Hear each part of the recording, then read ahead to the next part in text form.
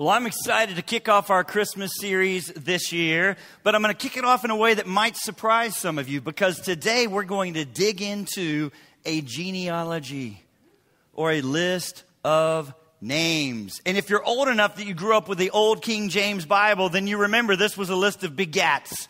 With so-and-so, begat so-and-so, begat so-and-so, who begat so-and-so, until your mind just begins to drift. Today I want to show you what you don't want to miss in this genealogy of Matthew chapter 1. Turn with me in your Bibles to Matthew chapter 1. Matthew chapter 1, beginning in verse 1. The book of the genealogy of Jesus Christ, the son of David, the son of Abraham. Abraham was the father of Isaac, and Isaac the father of Jacob, and Jacob the father of Judah and his brothers, and Judah the father of Perez and Zerah by Tamar.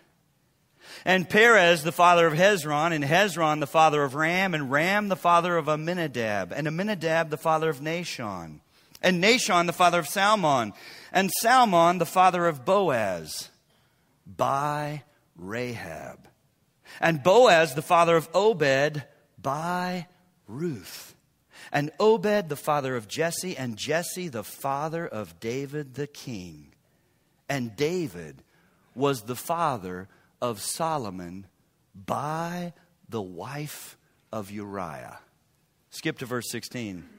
And Jacob the father of Joseph, the husband of Mary, of whom Jesus was born, who is called Christ.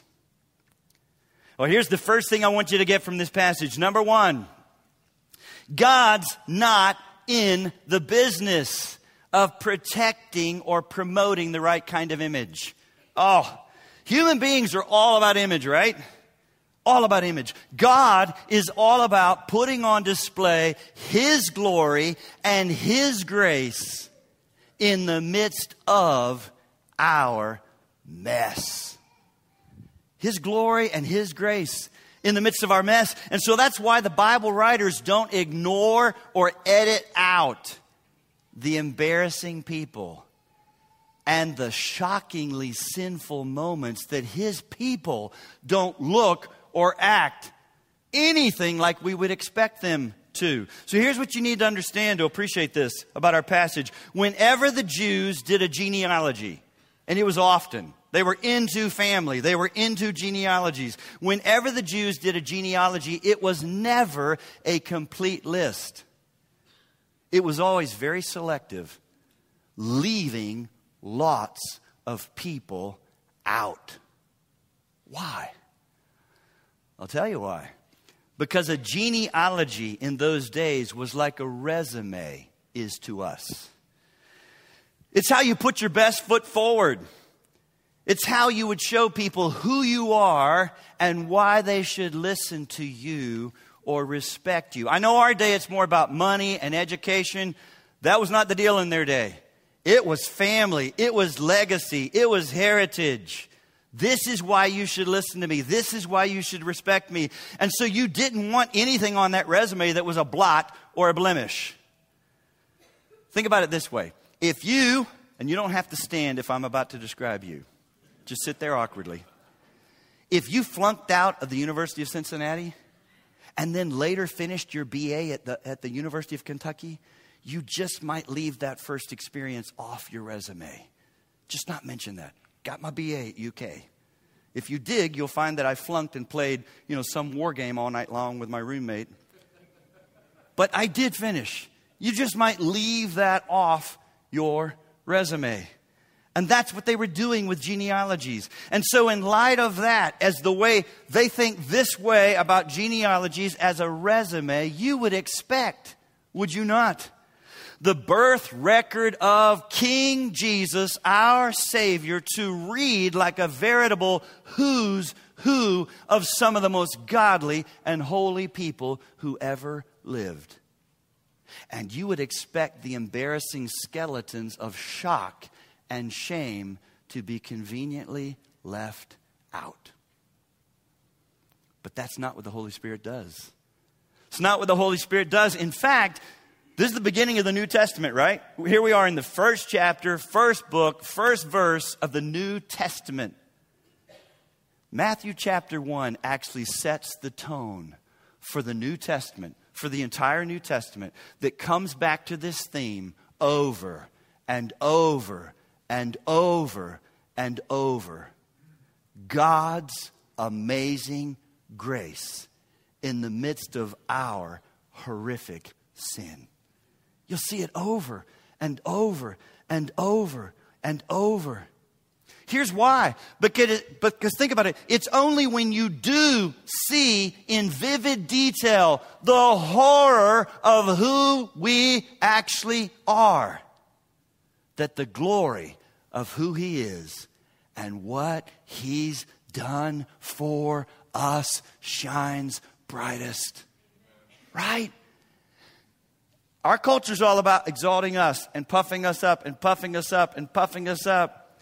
But as you do that, you tend to think, yeah, God saved me. He should have. He did good to get me on His team.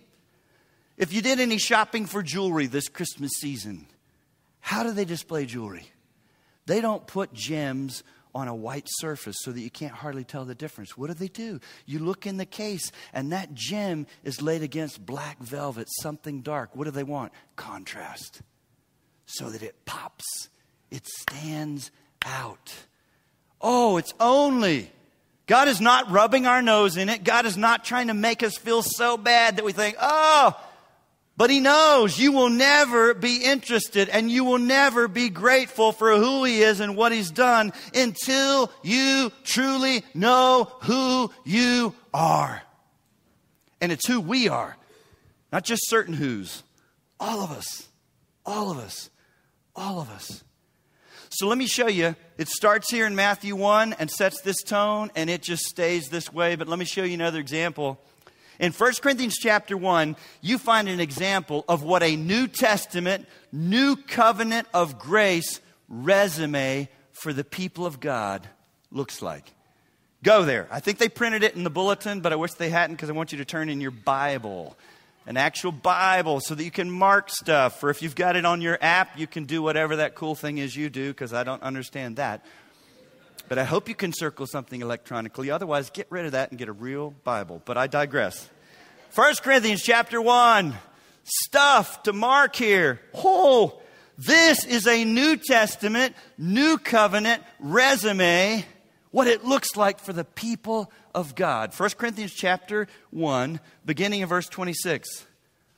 For consider your calling, brethren. Not many of you were wise, according to worldly standards. Not many were powerful. Not many were of noble birth. Two of my favorite words in the entire Bible next. Say it with me. But God. Say it louder. But God. Say it at every campus. But God. Someone told me at the other campus they never answer my questions. You know who you are.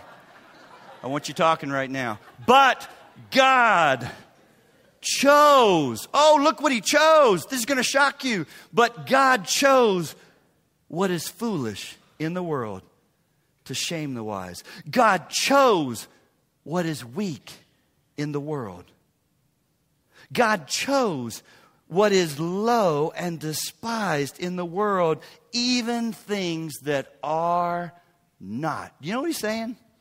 It's like we go from this: foolish, not wise; weak, not strong; low and despised. And in case you're not getting it, even things that are not. Guess what? The people in the family of God are usually just not what the world's looking for. You're not. What the world looks for, who the world chooses, what the world thinks it's all about, it's just not.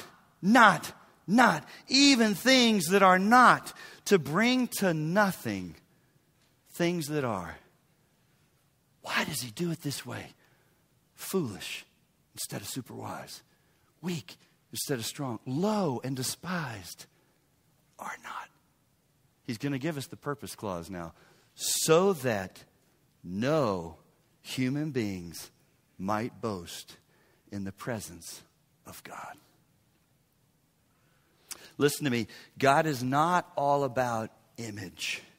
But let me show you something else we can get from this genealogy. Number 2, God loves to shatter our social and self-righteous categories. Most human beings, it's one of the things that makes us humans instead of dogs and cats and plants. We just constantly are contriving categories. And I know we don't live in a country that so much promotes that, like India or others with a caste system. But guess where that caste system of categories lives strongest? Right in our little minds and hearts. Regularly, human beings have categories of who's in, who's out, who's better, who's not, who's good, who's bad, who's got a leg up on someone else. God loves to shatter our social and self-righteous categories. See, you got to understand that this was a shocking genealogy on so many levels. Shocking genealogy on so many levels. Because so many of their social and cultural categories are being blown up. Blown up right here in these first verses by the names that are included that they would never have included, that they would have left out. And here's why. God was not coming into this world by His Son to validate and accelerate what was already happening in the world. He was coming to do something radically new that the world had not yet seen, had not yet experienced. Radically new. What am I talking about? Well, in this genealogy, first of all, you can see a new place for women. You can see a new place for women in this genealogy. Here's what you need to realize about the Jews. They did not include women in the genealogy. Look at me. Ever. Ever. It would just say Abraham to Jacob to Isaac, as if these men birthed children on their own. Like, what about the women? Don't talk about them. I mean, it was a list of men, fathers of the nation, patriarchs, men. They did not include women. But right here in Matthew chapter 1, He lists 5 women. And 4 of them are all packed into verses 3 to 6. So that I want you again to have your Bible open to Matthew 1, because I want you to circle them. I want you to mark them, you guys. I want you to mark them in your Bible, because these are gems. These female names are gems that stand out and sparkle like lights on your Christmas tree. These are nuggets of grace that signal a new day, a new way, a new covenant. Verse 3, Tamar. Oh, there's a backstory, and we're going to get to it in a minute. Tamar, circle it, mark it, star it. Verse 5, Rahab and Ruth. Ooh, there's a backstory we're going to get to. Verse 6, the wife of Uriah. That is just an awkward and painful way of saying Bathsheba. And we'll talk about why the Holy Spirit didn't say Bathsheba, but said it this way. And verse 16, Mary, Tamar, Rahab, Ruth, the wife of Uriah, Mary. Now here's the other thing. Of all 4 Gospels, we got 4 Gospels, Matthew, Mark, Luke, and John. They're all telling a similar story, but they all had different audiences. Matthew is the one that was writing most to a Jewish audience. That's why you will find him including so many genealogies. The Greeks would have thought, what in the world? I don't need all these names. The Jews would have said, love it. Give me more genealogies. So he's got lots of genealogies, and he quotes from the Old Testament more than any other gospel writer. This book was directed most to a Jewish audience, which is why these 5 female names would have startled them and stood out to them. Whatever the Jewish Hebrew word is for woe, they would have said it. Huh? When they saw this, they're like, whoa, what is going on here? Why are these names included? We don't list women. What are you doing, Matthew? In fact, I know it sounds awful, you guys, but the world at that time, not just Jews, The world at that time had little regard for women and saw them as barely more than property. That was the view of women very often all over the world. Some Jewish men even prayed every morning. Get this. Imagine hearing your husband pray this in the den. It'd be such a blessing. Oh God, I thank you that I'm not a Gentile, not a slave, and not a woman. Yikes. Wow. And so into a social and cultural world like that, the genealogy of our Savior and the grace of our God signaled a new place for women in this new covenant of grace that God was establishing through His Son, Jesus. But I want you to notice something else, because it's not just the inclusion of women that is startling. It's the background and circumstances of so many of these women that is so shocking. See, when you know, and you got to know your Old Testament, when you know who some of these women are, then you realize you don't just see a new place for women, you see a new place for what the world would consider outcasts. A new place for what the world would consider outcasts. Listen to me. Four of these women that are listed, in some ways were considered outcasts in that day. Two of them were widows, Tamar and Ruth. In fact, Tamar was widowed twice, not once. And it was not a kind day. I mean, I know you think things are hard today. It was much harsher back then for women and for widows. They did not have a soft spot in their heart for widows. If you were widowed, you were marginalized and you were economically crushed. If you had no family, you had no hope. If you didn't have a husband and you didn't have a son, tough luck. Two of these women were widows. Oh, but it gets far worse than that, because Rahab was a prostitute. You can read about it in the Old Testament, where she's the one in Jericho that hid the spies. Rahab was a prostitute. And Tamar, buckle up, pretended to be a prostitute in order to have sex with her father-in-law. If you're not reading the Old Testament, turn off some of the daytime drama. There's drama in the Old Testament. You can find it right there. It's pretty racy. It's like, what? Tamar pretended to be a prostitute in order to have sex with her father-in-law. That doesn't usually get you on a list of who's who. And you thought your family was messed up. Imagine the tension during the holidays. Board games and hot cocoa just can't make up for that. Everyone's thinking, oh, you, her, oh. Tense. Mess. Hi. Two of these women were confirmed liars, and three of them were Gentiles, which was a horrifying thought to the Jews, who considered all Gentiles, anyone outside of the nation of Israel, to be a dog. So cut off and so far from the promises of God that there was no hope for you. Oh, but it gets worse. Ruth was not just a Gentile, but a Moabite. And if that doesn't ring any bells for you, she was from a country that had been so cursed by God that no descendant from the Moabites was to enter the temple for 10 generations. And yet here she is on the resume of our Savior, Jesus Christ.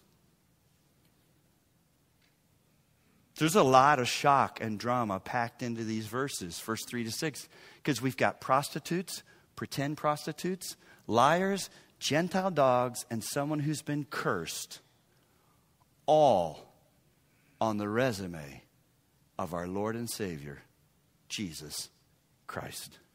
And so what in the world is the Holy Spirit doing right here? I'll tell you what He's doing. The Holy Spirit is throwing His spotlight on these women. And He's saying, I don't look for the kind of people you do. Stay with me. In fact, I prefer to use the ones that you would discard and pass by. It's not an exception. So get this. The Bible doesn't show us every now and then God can really do an amazing work and take a situation that we'd say, huh, and make something of it. No, it's not every now and then. It's his go-to. It's his mantra. This is what he prefers. Wow. Why? So that nobody gets confused about who has the power or who should receive the glory for what he's doing in our world. He prefers it. He prefers it. Let me show you how the Apostle Paul unpacks this even further in Ephesians 2. Go to Ephesians chapter 2. Ephesians chapter 2, beginning in verse 11. The Apostle Paul unpacks this some more for us in Ephesians 2, beginning in verse 11. So he's reminding believers in Ephesus. These would have been largely Gentiles, not Jews. Ephesus was a messed up city, known for witchcraft, known for horrific immorality, because they had the temple of Diana there. And part of the worship in the temple of Diana was to actually have sex with prostitutes. These people had been saved out of a mess. Here's his letter to them. Ephesians chapter 2, verse 11. Therefore remember. Look at me. You realize how often the Bible will say remember? I'm reading through the Bible this year, and so I just rolled through 1 Peter and 2 Peter. He uses that word all the time. I'm not afraid to remind you. I'm not afraid to remind you. I want to remind you. You know what our biggest problem is as human beings? Most often we don't need a new truth. We need to remember the ones he's already taught us and get it out of cold storage and put it on the front burner and warm that thing up and say, oh my goodness, that's right. That's right. You can so quickly go from, oh God, thank you for saving me. I was such a mess. And our hearts are so wicked. In just a few years, you can forget who you were. And you can be looking down on someone else and say, I can't believe. Remember. Therefore, remember that at one time, you, Gentiles in the flesh, called the uncircumcision by what is called the circumcision, which is made in the flesh by hands. Remember that you, here's where we were when God found you. If you're here and you're a Christian and you're saved, you've been born again, you've been forgiven, you have new life, you have a robe of righteousness, you have no condemnation on you right now. Here's where you were before God did that. Remember that you were at that time separated from Christ, alienated from the commonwealth of Israel, strangers to the covenants of promise, having no hope and without God in the world. Separated. Again, it's kind of like a resume, right? Separated, alienated, strangers, no hope. Without God in the world. There's nobody here that God saw you already moving towards him. God saw you cleaning yourself up. God saw there was great potential in you, so he chose you. God saw you checking off some boxes. God saw you not doing what some other people are doing. That's not how anyone gets saved. Having no hope and without God in the world. But now, in Christ Jesus, you who were far off. How did he change your life? You who were far off have been brought near by the blood of Christ. You've been brought near by the blood of Christ. For he himself is our peace. He made peace between you and God. Only Jesus could have done this. For he himself is our peace, who has made both one. He's talking about now.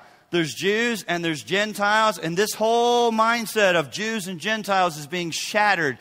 Everybody is made right with God now through Jesus Christ and God's Spirit at work. There's one way to God. It doesn't matter who you are, where you're born. Ethnicity has nothing to do with it. Family has nothing to do with it. Education has nothing to do with it. Finances has nothing to do with it. Jesus has everything to do with it. For he himself, verse 14, is our peace, who has made us both one and has broken down in his flesh the dividing wall of hostility by abolishing the law of commandments. You guys, we could never keep the commandments. That's not how you get saved. The commandments were breathing down our neck and condemning us and reminding us, you fall short, you fall short, you fall short. No matter how hard you try, you cannot perfectly keep the commandments. By abolishing the law of commandments expressed in ordinances, that he might create in himself one new man in place of the two, so making peace. See, people make a mistake and think, even before they're a Christian, I'm not at war with God. There's no war. Well, the Bible says you are. You're an enemy. Before you come to Christ, you're an enemy. You're an enemy, and there's not peace between you and God.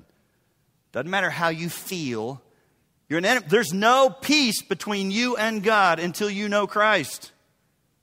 So making peace, verse 16, and might reconcile us both to God in one body. How? Through the, say it, cross. The final all-sufficient sacrifice. Lambs and goats and heifers and pigeons and doves and grain incense could never truly do it. Through the cross, thereby killing the hostility. And he came and preached peace to you who were far off and peace to those who were near. For through him we both have access in one spirit to the Father. Verse 19, concluding sentence, and it is glorious. So then, you are no longer strangers and aliens, but you are fellow citizens with the saints and members of the household of God. Oh, I hope that just settled into you in a sweet way. And here, let me say something that might tick some of you off, but I never do things like that. We got a day right now where we've got Christians making too much of their USA citizenship. Yes, it's discouraging. Yes, it's disheartening, some of the things that are going on. You guys, we're the ones that are supposed to wake up every day saying, I'm concerned, that's discouraging, I'll pray, but I'm not going to go crazy because I'm a citizen of something greater that can't be taken. It's supposed to make your citizenship in heaven even sweeter as we lose this, as you see it change. This was never supposed to make you sleep good at night. Thank God for all the decades that America looked like it did, and it was so in alignment with biblical truth. Those days are over, my friend. And unless God does something incredible, they will stay over. But it's okay. Now you wake up every day even more saying, praise God, he saved me. Praise God, I know what matters most. Praise God, this is not my home. Praise God, I'm not staying here long. Praise God, I'm an alien, stranger, exile in this land. My citizenship in heaven is even sweeter. And news for you who have messed up families. He's made you a member of the household of God. I don't know what family or group has rejected you. I don't know what family or group has cut you off and hurt you. I don't know what your family has done, how messed up it is. When you put your trust in Jesus, you are in his forever family. And nothing can change that. Oh, we wake up every day. I'm so grateful that all my kids are in relationship with us. But I know, I hope this doesn't shock my kids who are listening, but I know from being a pastor, all of a sudden something happens and some child goes and gets counseling and decides you've ruined their life and now they won't speak to you and you can't see the grandkids. It happens all the time in this broken world where something happens in your family that messes it up. And it's deeply painful, I know. But oh my goodness, you're a part of a family that will never happen. Never happen. God does not one day change his mind about you. Why? Because his mind about you is based on his mind about Jesus. And Jesus doesn't change. Same yesterday. Say it. And say it again. Oh, that's so much better than what's happening in Washington. So much better than the news. So much better than everything in this world. Do what you can. Pray, write, vote. Sleep good. Pull out, it's time for you to pull out your citizenship. How would you do that? Oh, hello. Get off the blogs. Stop all your subscriptions to Take Back America and take this back right here. You got to read about your citizenship. You got to read about this family, this family, this family. You know, it's a silly criticism. The people that are most heavenly minded, I don't want to be no earthly good.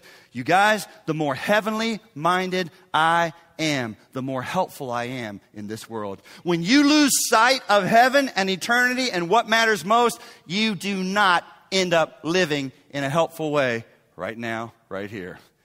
You start looking like everybody else. Oh, read about your citizenship. Read about the family. Read about something eternal that cannot be taken away from you. God is in the business of reaching those who are far away, not those that happen to be near him anyway, that happen to fit a certain category. He delights in reaching those who are far away and bringing them into his forever family. And that leads to my final point. You see, God loves to showcase his grace in the midst of our sin. You guys, the Bible was never written to be an inspirational book that lifts up certain men and women and says, oh, look at him, be like him. Oh, look at her, be like her. It gets taught that way sometimes, sadly, especially in children's curriculum sometimes. It's all about these characters, these Bible characters, even like Noah. Great guy, yes. For 400 years, he built the ark, and he was being mocked, but he did it anyway. In the children's curriculum, they don't mention as soon as he got off the ark, he got naked and drunk. Oops. We don't tell the kids that. I'm not saying you have to tell the kids that, but as an adult, you need to know that. Not so that you can get naked and drunk also, but so that you can realize everybody God ever used is a mess. You're either an object of mercy or a trophy of grace. God uses messed up people. Messed up people. It's one of my greatest confidences that the Bible is actually inspired by God, that he includes the dirt on Bible heroes. If a committee of men and women had put this together to try to start a new religion, to trick people into believing all this, you would keep some of this stuff out. But it's not out. It's in. It's not out. It's in. Why? Because God wants to showcase his grace in the midst of our sin. And it's certainly not, when you look at this genealogy, it's certainly not just women on this list that have done something shameful. Let me conclude with two of the men on this list who were used by God despite horrific personal and moral failures. You see, Judah, all through the Bible, it's mentioned Jesus is going to come through the line of the tribe of Judah. It's coming through the tribe of Judah. Judah was a man. And every time I read my Bible, I find myself thinking, wow, this guy is not a great guy. And yet God used him. Jesus came through Judah. Look how it's worded in verse 3. And Judah, the father of Perez and Zerah by Tamar. And if you're not careful, we tend to think, oh my goodness, what a horrific woman that she would pretend to be. Let me help you. If you understand the backstory, it doesn't excuse her sin, but it makes her a sinner along with Judah being a big, fat, selfish, sinful, cold-hearted, disobedient to God sinner. Oh, you say, Brad, what are you talking about? Well, you can read the whole thing in Genesis 38. Bengals don't play till 1, so you can go home and read that. You can read the whole thing in Genesis 38, and it's racy. But here's basically what went down. Tamar marries Judah's oldest son. The Bible simply says he was so wicked and so cruel, the Lord took him out of this world. So she marries his second son, and basically the same thing happens. So she's widowed twice, and you need to understand in that day, you got married at like 12 or 13. So she's probably a widowed teenage young girl at 16 or 17 years old now. And then Judah looks at her and says, live at your father's house until my son Shelah grows up. Now, Shelah was not like a nursing infant. Shelah was probably, 9, 10, 11, and a few more years, he's marriageable. Why would Judah say that? I'll tell you why. Because in that day, since there wasn't welfare and there wasn't stuff to take care of widows, they had a thing called the Levirate marriage law. And this was actually a law that was meant to protect and provide for people like Tamar, so that they would not just be destitute and economically crushed for the rest of their lives. The law basically said that Judah was to be a defender and provider for Tamar, and that if he had any other son, he was to see that that son married her and she was taken care of. But when his son Shelah was old enough, in just a few years, he didn't do it. He didn't do it. And so Tamar plots. But she's been driven to this point. Again, don't hear me excusing her sin. I just want you to realize there's two sinners in this story, not one. Tamar plots to disguise herself as a prostitute. But even then, it's a little bit, I got to read in a little bit. But you guys, I hope most of you would think, if I dress as a prostitute and stand outside my father-in-law's business, he's probably not going to pick me up. I hope you have that kind of father-in-law. What's going on here? Tamar knew this man must have this habit. Otherwise, why would you know? He's going to shear his sheep in this other town. If I dress as a prostitute and I'm on the side of the road, he will stop and have sex with me. He must have had this reputation, you guys.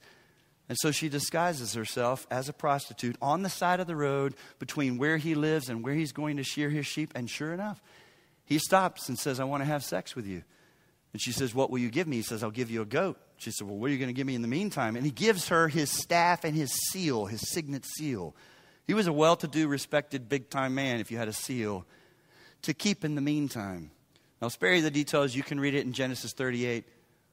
But it is all very awkward. And he is the bad guy. When it's found that she's pregnant, he immediately says, take her out and burn her. Oh, wow. And then she quietly says, well, I do want you to know I'm pregnant by the man who owns these things. Anybody recognize these? Ooh, super awkward.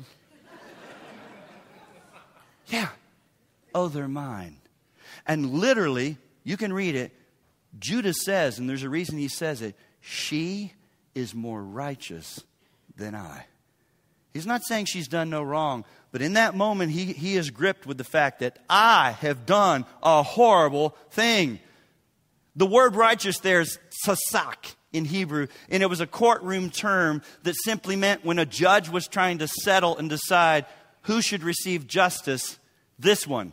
That's what he meant. That's how he was using it. He wasn't saying she's righteous, she's done nothing wrong. He's saying as this event goes down, if a judge had to look at this and say, who deserves justice? She is more righteous than I am.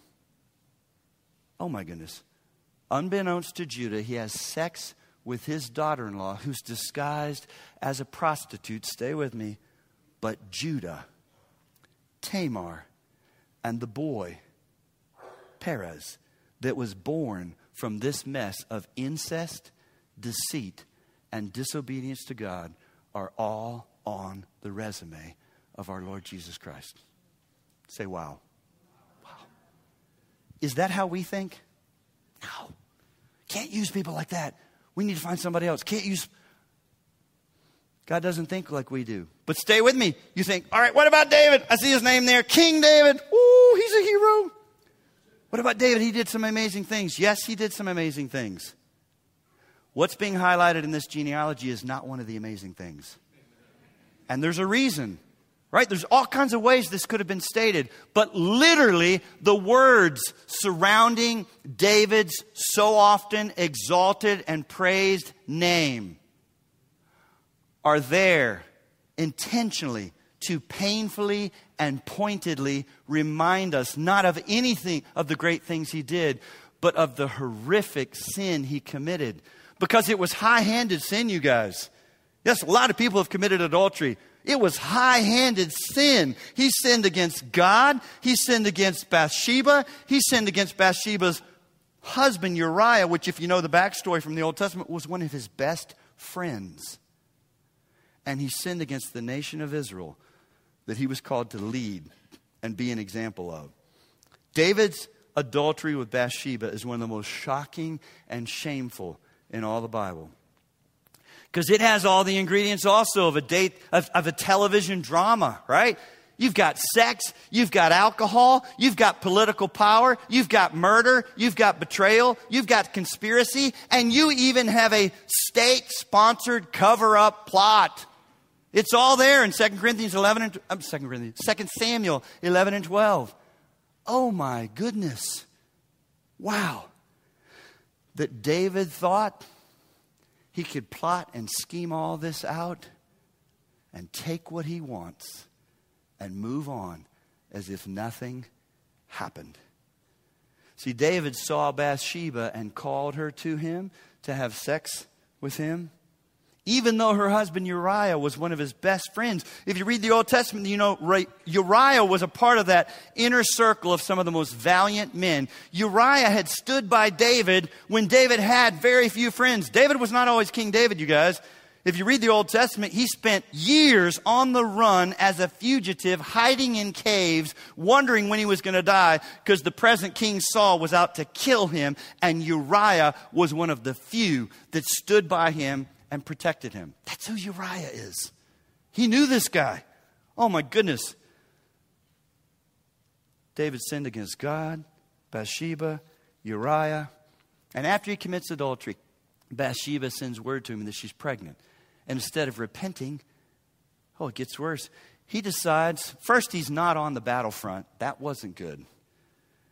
In that day, it's kind of like when the kings went out to war. Every spring we think of putting mulch around the bushes. They thought of killing another nation. Every spring, winter has lifted. Let's kill another nation. Let's burn down a city. That's what kings were supposed to do with their armies. They'd all gone out to battle, but David had not. Not good. But when she sends word that she's pregnant, he calls Uriah back from the battlefront, which is where he should have been, gets him drunk. I mean, this just gets worse and worse and worse. Sends him home, hoping he'll have sex with his wife so that he would think the baby was his. But Uriah is such a better man than David. Uriah sleeps outside his door and says, how can I enjoy my bed and my wife while all the other soldiers are still fighting? And so then David stoops even lower and gives him a sealed envelope that was basically his own death certificate. Can you imagine? Gives this man a letter and says, take it to the commander. And that letter said, put Uriah in the fiercest part of the battle and then pull back from him, everybody, so that he's killed. The sweet psalmist of Israel plotted all this. And it goes down just as David had planned. Uriah was killed. He waits the appropriate amount of time to let Bathsheba grieve, and then he sends for her to become his wife, thinking all is well, and nobody knows. But all was not well, because the final phrase of 2 Samuel 11:27 soberly states, but the thing that David had done displeased the Lord. You say, Brad, you have shattered my ho, ho, ho Christmas. What is your point with this doobie down sermon here? Oh, listen, there's something to celebrate here. Notice, it's not us or any of the Bible characters. But here's the point of this genealogy and this message. God wants us to be swallowed up in the wideness of His grace and stunned by the people He uses and the people He chooses to save. When you lift your eyes from reading these verses, God wants you to be gripped by the fact that there is nobody sitting here today. I'm going to say that again. There is nobody sitting here today who is outside the reach of God's grace. It doesn't matter what you've done. It doesn't matter where you've been. It doesn't matter who you are. And it doesn't matter what's been done to you. There were some horrific things done to some of these people. God's grace is greater. One of my favorite verses is Romans 5:20, where sin abounds. Do you hear some abounding sin in this? Woo! Sin is abounding. Where sin abounds, grace abounds much more. Say it again. much more. God's grace is always greater than our sin. And His reach is unlimited. And His kingdom has room for you. I'd say it to you this way. There's a seat at His banquet table for you. For you.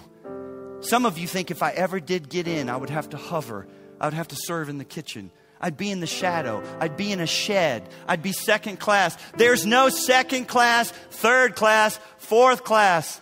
It's all in the kingdom at the big table with the best food, best drink, best lighting, along with everyone else, because there's only one hero in the Bible, and His name is?